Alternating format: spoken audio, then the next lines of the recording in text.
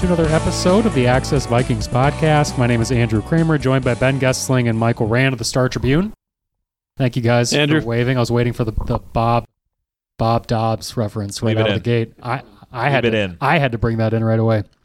We're going to talk to you guys about Monday night's matchup against the Chicago Bears, Justin Jefferson's outlook for this game, and a lot more going around the 6-5 Minnesota Vikings. 6-5, still in the driver's seat for a wild card berth. Yeah, still in the driver's seat, as you said, and the Vikings have to get back on the winning track after losing in Denver on Sunday night. Well, they don't have to. They're like a game and a half up. I guess you're right. It's an NFC game, though. It's a wild card. It's an NFC game. It's a division game. Like, that's fine. Any chance of being...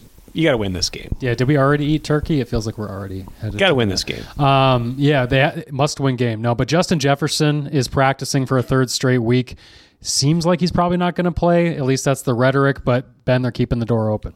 They are keeping the door open, yes. I would be a little surprised if he played based on the way he has talked, the way that they have gone about this, and the fact that if they keep him out, they effectively get a free week where you wouldn't have to play him against the Bears, and obviously the bye week comes next week. So what they would do in that case is wait until, I think, Wednesday next week to activate him, and then you've got him on the active roster, but you don't obviously have to play a game again until December 10th. So if I were to bet right now, my guess would be he is back against the Raiders on a grass field on December 10th.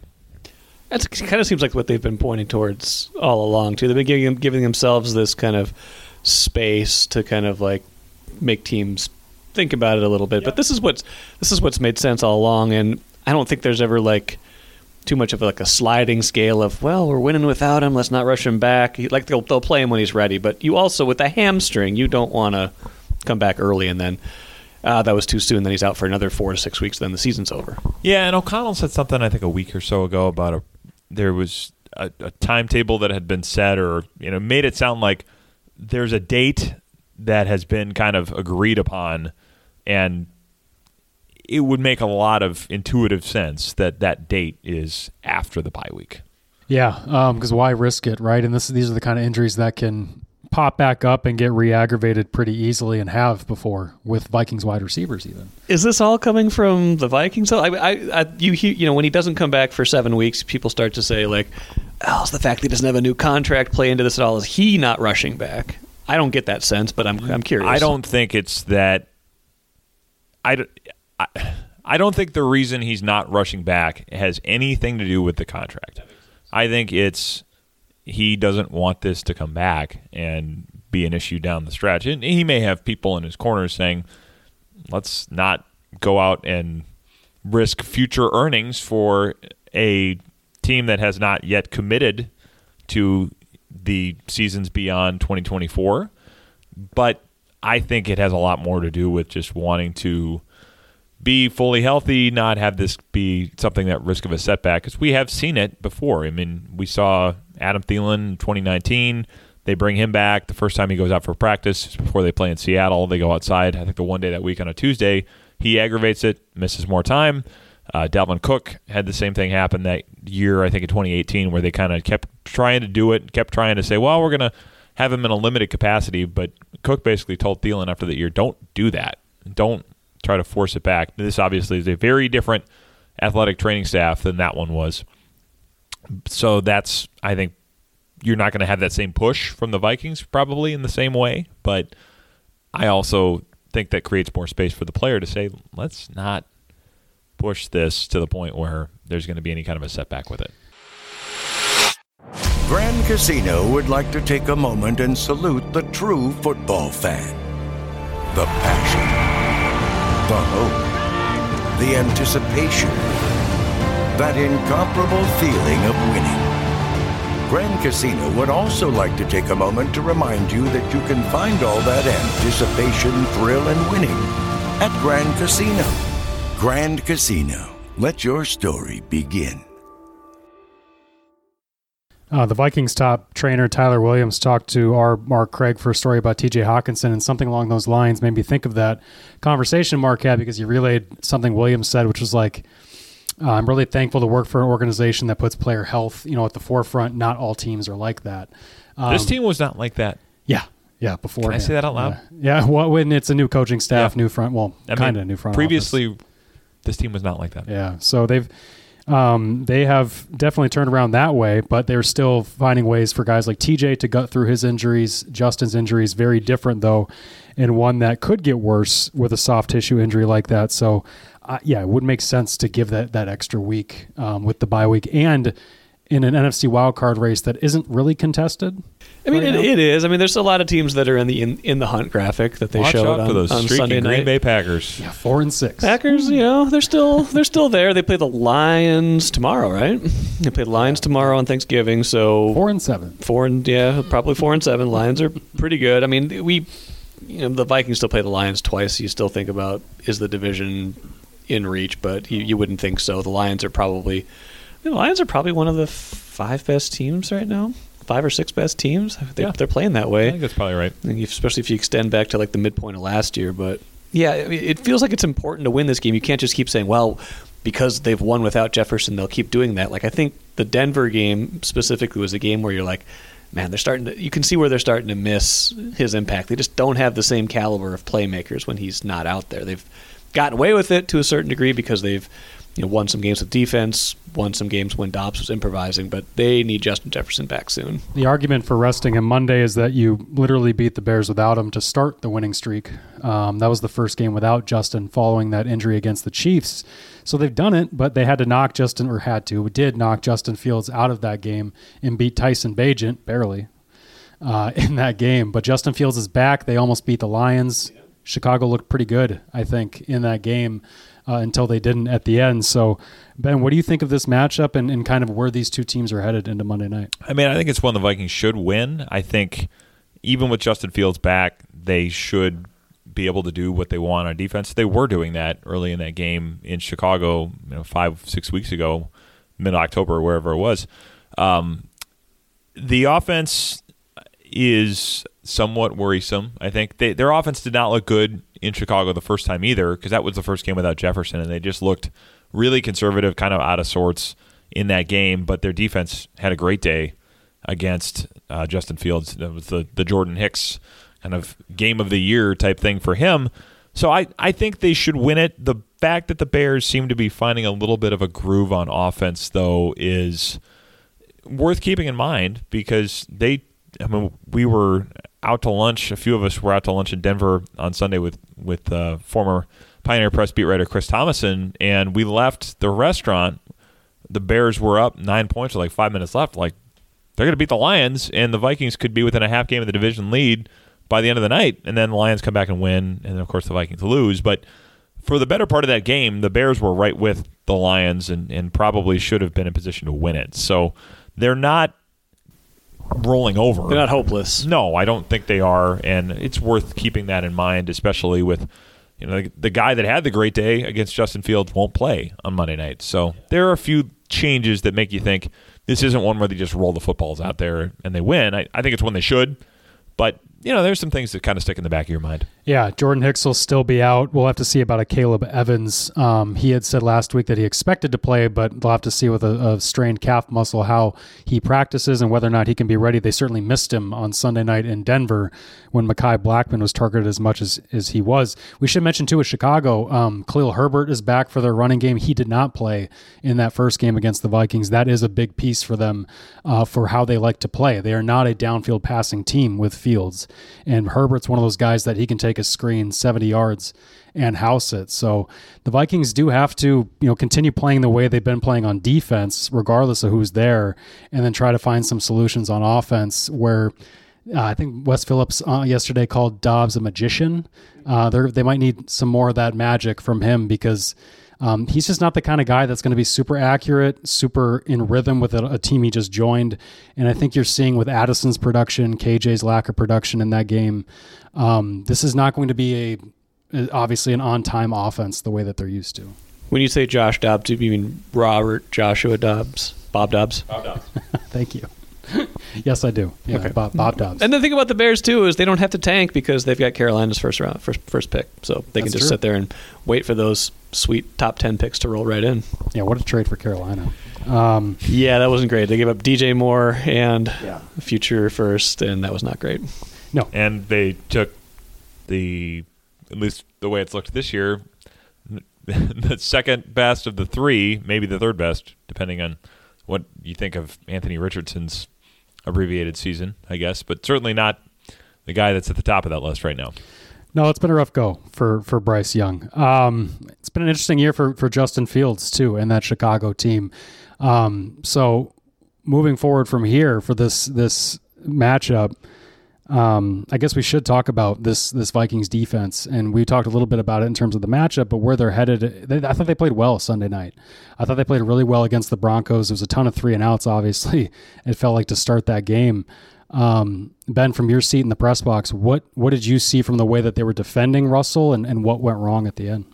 Well, I mean, they sort of I mean, they did a good job against that running game, which has been one of the strengths for the Broncos the last few weeks, kind of when they get on this run. It's they like to lean on you and run the ball.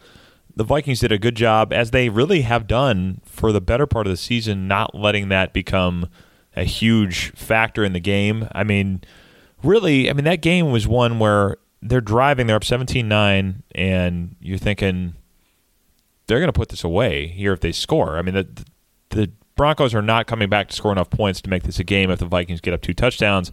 Fumble happens, Broncos turn it into a field goal, and all of a sudden they're right back.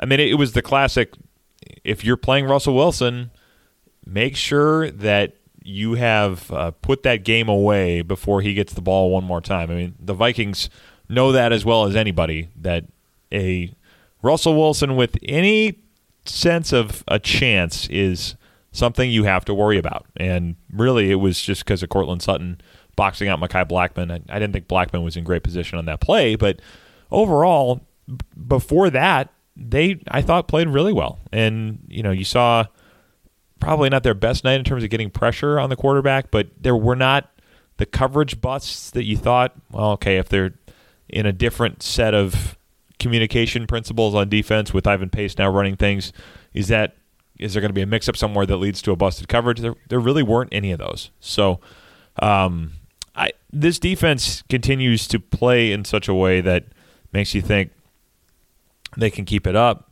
even if the pieces they have aren't the most impressive. They did pick on Mekhi Blackman. I mean, there were a few of those, and I think that's worth watching this week if a Caleb Evans is not back. But, yeah, overall, I thought they did a lot of the things they needed to do. It's just they didn't finish drives, and the turnovers, once again, gave the Broncos too many chances to come back, which Russell Wilson ultimately did in the end, as he's done many, many times. Yeah, the Vikings had a couple chances at some key takeaways that would have changed that game. Yeah, Josh Metellus drops the pick there at the end that would have taken 3 points off the board because they kick a 50-yard field goal, and then Ivan Pace recovers, seemed to have caused a fumble and recovered it just out of bounds there at the very end. So those plays would have certainly changed it for them because the offense was coughing it up the way that they were. But defensively, there were some hiccups without Hicks. I mean, Ivan Pace talked about just guys not even getting the play call from him, and which is impressive that they couldn't, from our perspective, we couldn't really tell. It's not like there was some massive, as you said, not some massive coverage bust that were like, oh, clearly something screwed up. But I guess behind the scenes, there were some hiccups that they were able to overcome, which is pretty impressive on the road in a primetime game without one of their team captains. I thought it was interesting Anthony Barr played right away. And not only played right away, Brian Flores said this week his role is going to keep growing. Yeah, I mean, we talked about it a little bit last week too. I don't think you bring a guy like that in here. I mean, there are enough people you could add to your practice squad if you just need another body that's going to play special teams or something like that. But I don't think you bring somebody of that level of experience in here unless you see a role, see a need. Yeah, I mean, I think, especially given the fact that Jordan Hicks is going to be out for at least another couple of weeks, and I would not be surprised if it's more than that. Yeah, I think Barr is going to continue to get more opportunities to at least have something of a role. Yeah, and they have wanted to play pace as much as they have, but now he's playing 100% of the snaps that he played on Sunday night. So we got a lot of questions that we'll get to later in the mailbag about depth and stuff, but they're really having to test it in some of these games. And without a Caleb, you saw the size. And Kevin O'Connell mentioned, I think, when he was asked about the Blackman-Sutton catch at the very end, he said, like, sometimes it's just a size deal. And it was literally it was there. A 5-inch difference, I think, between the two guys. If Caleb Evans, who's 6'2", is playing that spot, maybe it's a different outcome. Sutton is, he's played really well the last 2 weeks, but he's an impressive receiver. I mean, they've got, Jerry Jeudy hasn't worked out quite to the degree that they would have hoped, but if they get him rolling, with him and Sutton, not that we're going to see the Broncos again anytime soon. We don't need to make this a long discussion on the Broncos offense, but he had an impressive night, and that play at the end, it came down to a size thing. It looked like I thought box Wilson out for a rebound. I thought Wilson was throwing that ball away. Like on TV, it looked like he was just throwing that ball into the stands. Yeah, he got hit as he threw it. He was kind of doing one of those lunging forward, just throw it up kind of things, and he's got it. It boxed him out, and that's that. Reminded me of the 2021 Vikings or the 2020 Vikings. Yeah. We hadn't seen a late touchdown pass to lose a game. Or the 2011 Vikings or the 2013 Vikings. Yeah. Keep going down. Well, the 2021 came to mind, and I think I mentioned this in my story, but that was DK Metcalf, Russell Wilson to a receiver wearing number 13 against a young corner, or number 14, I should say, against a young corner. That was the Cam cover your guy, Harrison Smith lip reading with a adjective thrown in there that we won't say, but that was on that. I think it was on a man beater crossing route in that game. But it was. Let's go after the young corner and see if we can win a matchup in a gotta have it moment. And we talk about turnovers obviously being huge in that Denver loss. One of them coming from Alexander Mattison, who had fumbled in a 1-score loss in Philadelphia. Also got stopped on a 4th down in Seattle in 2020. If we're trying to do the parallels for this, that's true. That matters to this, but. Interesting nonetheless. Well, that would be an example of a frustrating play in what's been in this year a frustrating season for him. Yeah. I do wonder if we're going to see much of a change here with Ty Chandler and Mattison. When you talk to whether it's O'Connell or Wes Phillips, they both bring up that fumble when talking about Mattison and saying how important that was. They've got a league-high 14 lost fumbles. They can't keep putting guys out there who do that. And this isn't just 2 lost fumbles for Mattison. He also got saved twice in that Chargers game. And I can't remember if he put the ball on the ground at all since then. It seems like he's been solid, but he's also had drops. Yeah, the drops have been the other piece of it. And he's had other issues as well with just lack of production. So I guess, what are your guys' thoughts on where they go in the backfield? Well, didn't O'Connell say something earlier in the week that kind of made you think that Madison's still going to be a piece of this? I tend to think that he's going to be, simply because they don't have that much depth. I think it's a committee for sure. It's just who leads it. I think they went back to him after the fumble on Sunday night. He still outsnapped Ty Chandler by quite a bit. I think pass protection is still an area where Madison is ahead of Chandler. You could use C.J. Ham in some of the 3rd downs, and they have.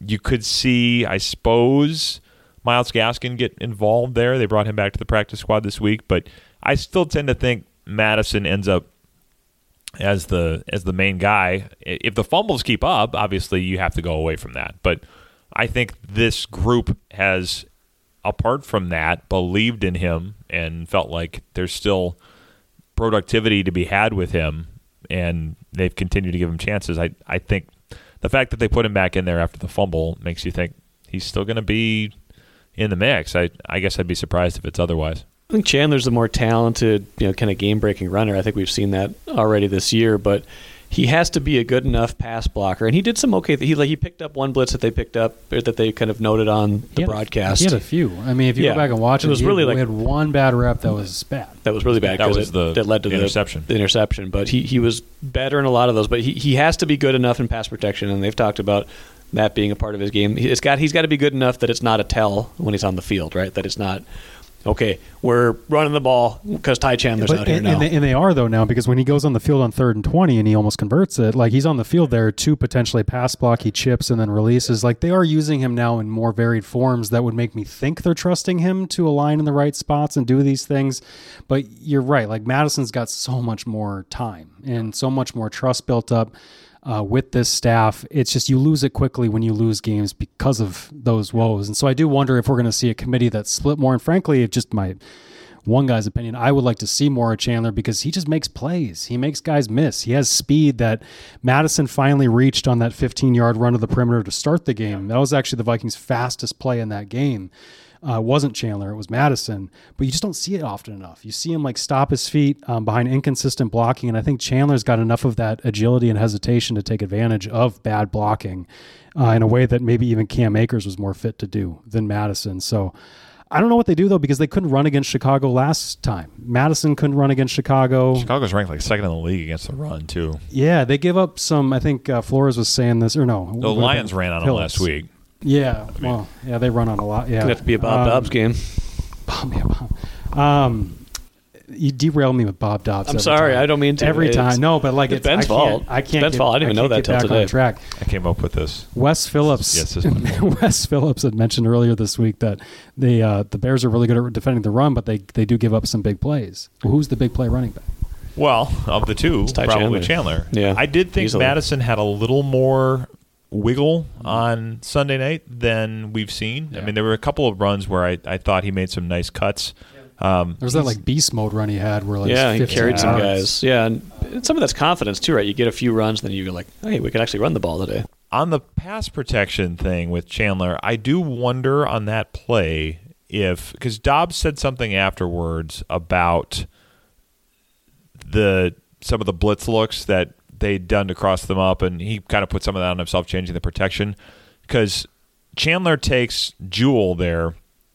I wonder if the way they would have wanted to do that is have Darisaw take the most direct guy and then say the running back takes the guy that's furthest away, because Darisaw went outside and that they had a rusher coming off the edge, and then Jewell comes up the B gap between Darisaw and Dalton Reisner, where Chandler takes him. I wonder if Dobbs, if he had that to do again, would switch it so that Darisaw takes the outside guy.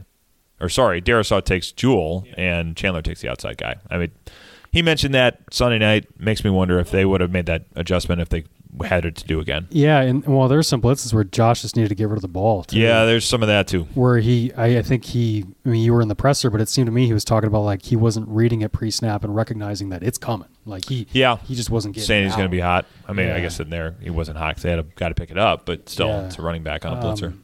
I thought Chandler picked up some linebackers well. He threw a shoulder into a defensive lineman in pass pro that was really good. He had moments that just to me seemed like, okay, this kid's starting to get it a little bit, but we don't know how much he's not lining up in the right spot or doing these things behind the scenes, whether in practices or in games that lead to them being like, we just don't want to put him out there. And Wes Phillips said this week that he admitted, he's like, we can look back and say, why didn't this happen sooner with Ty? And coaches have to build up trust with these guys. And as much as we talk about it on podcasts, it's true. Like the coaching staff just didn't have the trust with him. And I wonder if the tide is changing at all with that. And a fumble certainly can go a long way. I found it interesting that Ty Chandler has had one fumble in his last, I think, 3 or 4 years of football. And it's like a span of 500 touches. 400 of them in college, obviously. Yeah. But, he at least doesn't fumble. So you've got that going for you, unless you get your quarterback killed because he's in pass pro. How many of their fumbles this year were quarterback fumbles? Right? There's been a lot of them. Yes. Dobbs has at least 2 lost ones, right? A fair number of them, too. Ed Ingram's goes on to Cousins. Yep. There's been a couple strip sacks, Ed Ingram strip sack. Yeah. A couple other strip sacks. Yeah, so a lot of them on the quarterback. Hawkinson, Madison. So, that's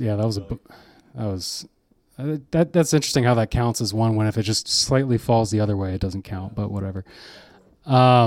Speaking of bad rules, Kareem Jackson gets suspended and they don't flag it on the field. I mean, you were watching the game, you're like, he just leveled him. And there was another hit on Madison, I feel like, too. I don't know who that was, but it looked like Madison was talking to the ref afterwards, like, guy just hit me in the head. Like, what's going on here? Yeah, it was a weird one to not see that flagged. I mean, that led to a field goal in a game that was decided by a point. I mean, it's easy to go back and say that after the fact. But, yeah, I mean, watching it in real time, it didn't cause the fumble. I mean, the ball was coming out when Kareem Jackson hits him. The issue is that the refs aren't throwing these flags in games, and they're just generally not.